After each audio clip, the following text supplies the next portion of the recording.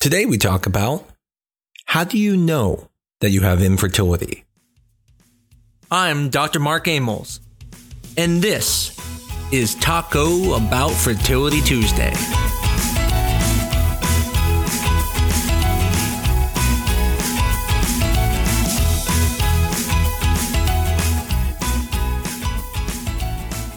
Now, when you hear the question, how do you know you have infertility?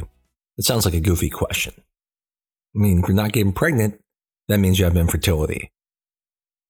But it's not as simple as that. And also the definition is not very simple. And so what I want to talk about today is the definition of infertility, but then talk about things of why you might consider that you have infertility.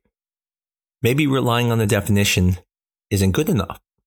Or maybe you've been going through life thinking you have no issues, when in reality there were signs and symptoms that you've always had issues. And so this way it lets you be more aware of it. And then that way you can start the process a little sooner, or if you have a friend or relative, you can let them know to start a little sooner. So let's start with the definition of infertility. The general definition is the inability to conceive after a year of regular, unprotected intercourse for all couples under age 35. If you're over 35, then it is 6 months of trying to conceive with unprotected intercourse for 6 months.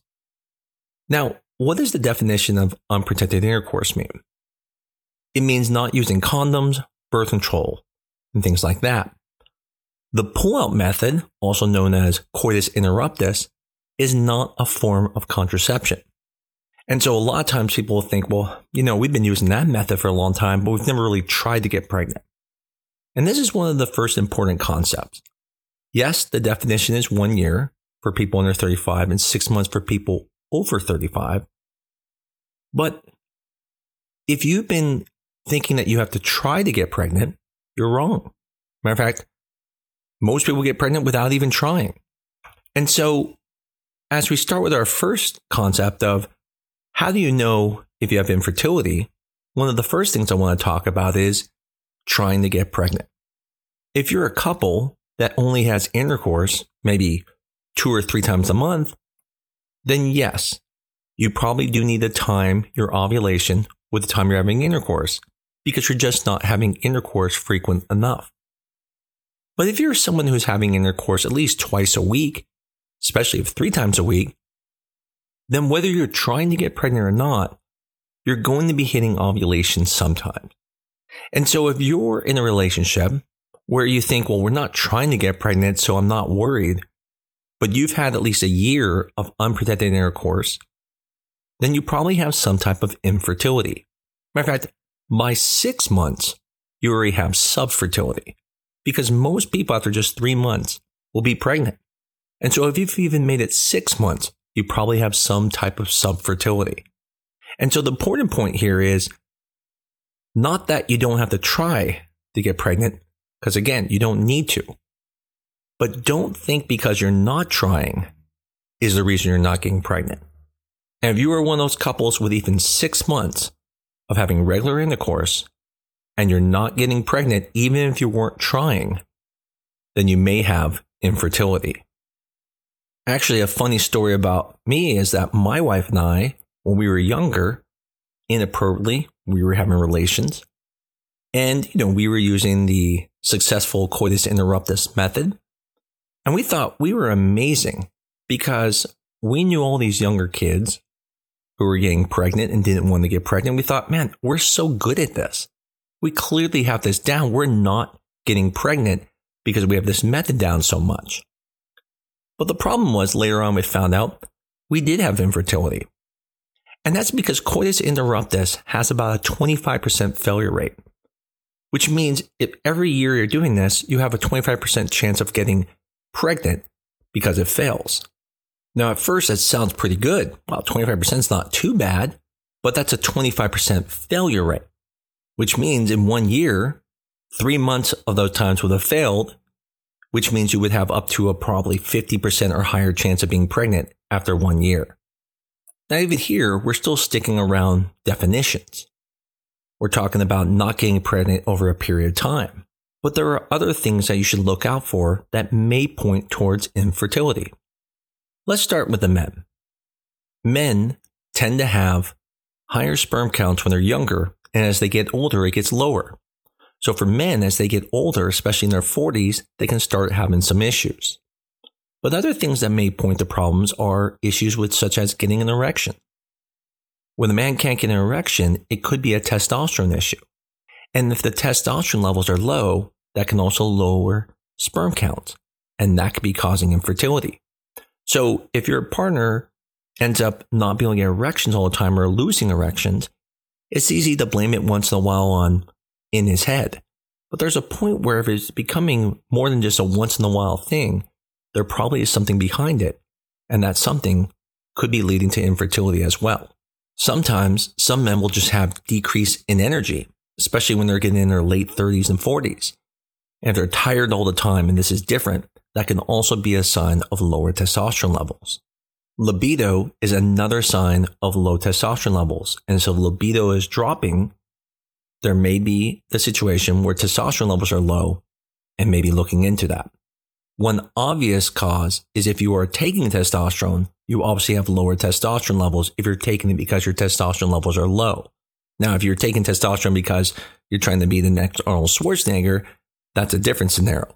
But if you're taking testosterone, you can already assume your testosterone levels are low, and that could be affecting sperm. And so be prepared when you go to have a kid, that could be a problem. On the female side, if your cycles are irregular, that could be a problem.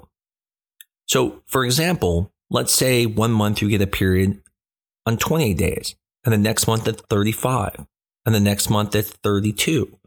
That tells us that your ovulation is not regular, and that could point to an ovulation issue, and that can cause subfertility or even infertility. Other signs are breast discharge.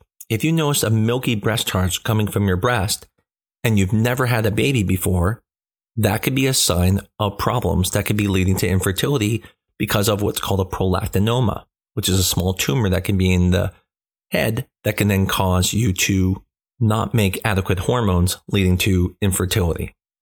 If you have painful periods that are extremely uncomfortable, you could have what's called endometriosis, and that can lead to infertility. Or you may even have something wrong in your uterus, such as fibroids, which can also then lead to infertility. Even family history of these things should set off an alert letting you know that you may have issues. So if you have a sister or a mother who's a primary family member who either had infertility, have fibroids, endometriosis, there's the potential that you may have this too. Even irregular bleeding in your period, such as spotting between periods, can be a sign of something wrong in the uterus. Signs of low estrogen may represent early menopause or can represent issues with your hormones. So, for example, if you're having excessive vaginal dryness that you've never had before, or hot flashes, or noticing that you don't become lubricated with intercourse, you probably have lower estrogen levels, and that could be a problem. And so if these things are happening, even though you may not have infertility diagnosis at this point, it may be something you should think about. Even jobs can affect fertility. For example, if you work in the nuclear industry or are in the medical field and work around radiation, if you're exposed to too much, it can start to cause some problems. The same is true if you've had radiation or if you've had chemotherapy, because at that point it could affect your egg quality and potentially even your egg reserve. This goes for men as well. If you've had testicular cancer or chemotherapy, it could be affecting things. In the end, yes, there's a definition of infertility. And unfortunately, a lot of insurances will not let you start treatment unless you've met that definition. But for people who have these factors that we talked about, history or potential jobs that might put them at risk, or factors where your periods are irregular or your libido's down, all these things may be pointing towards infertility or subfertility. And in those situations, you can make the argument that you don't need to wait 1 year, even if you're under 35.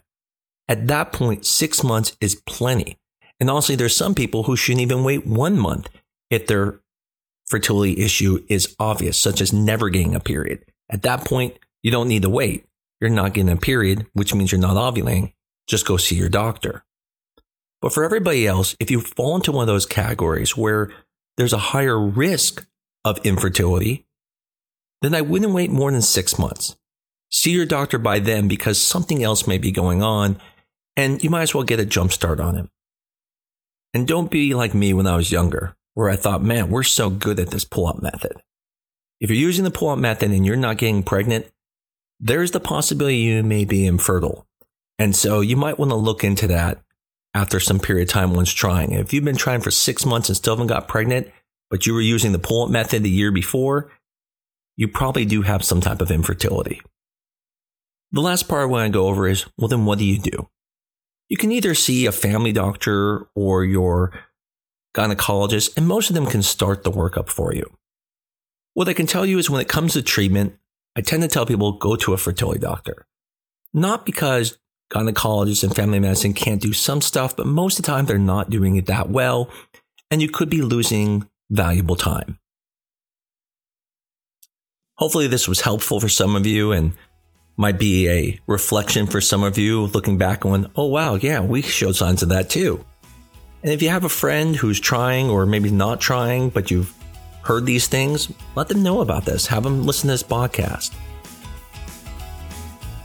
As always, I appreciate everyone who listens to this podcast and everyone who keeps telling people about it. If you ever have any topics, please feel free to reach out on tbft@newdirectionfertility.com. I'm more than happy to do an episode on that topic. I look forward to talking to you guys next week on Taco Bout Fertility Tuesday.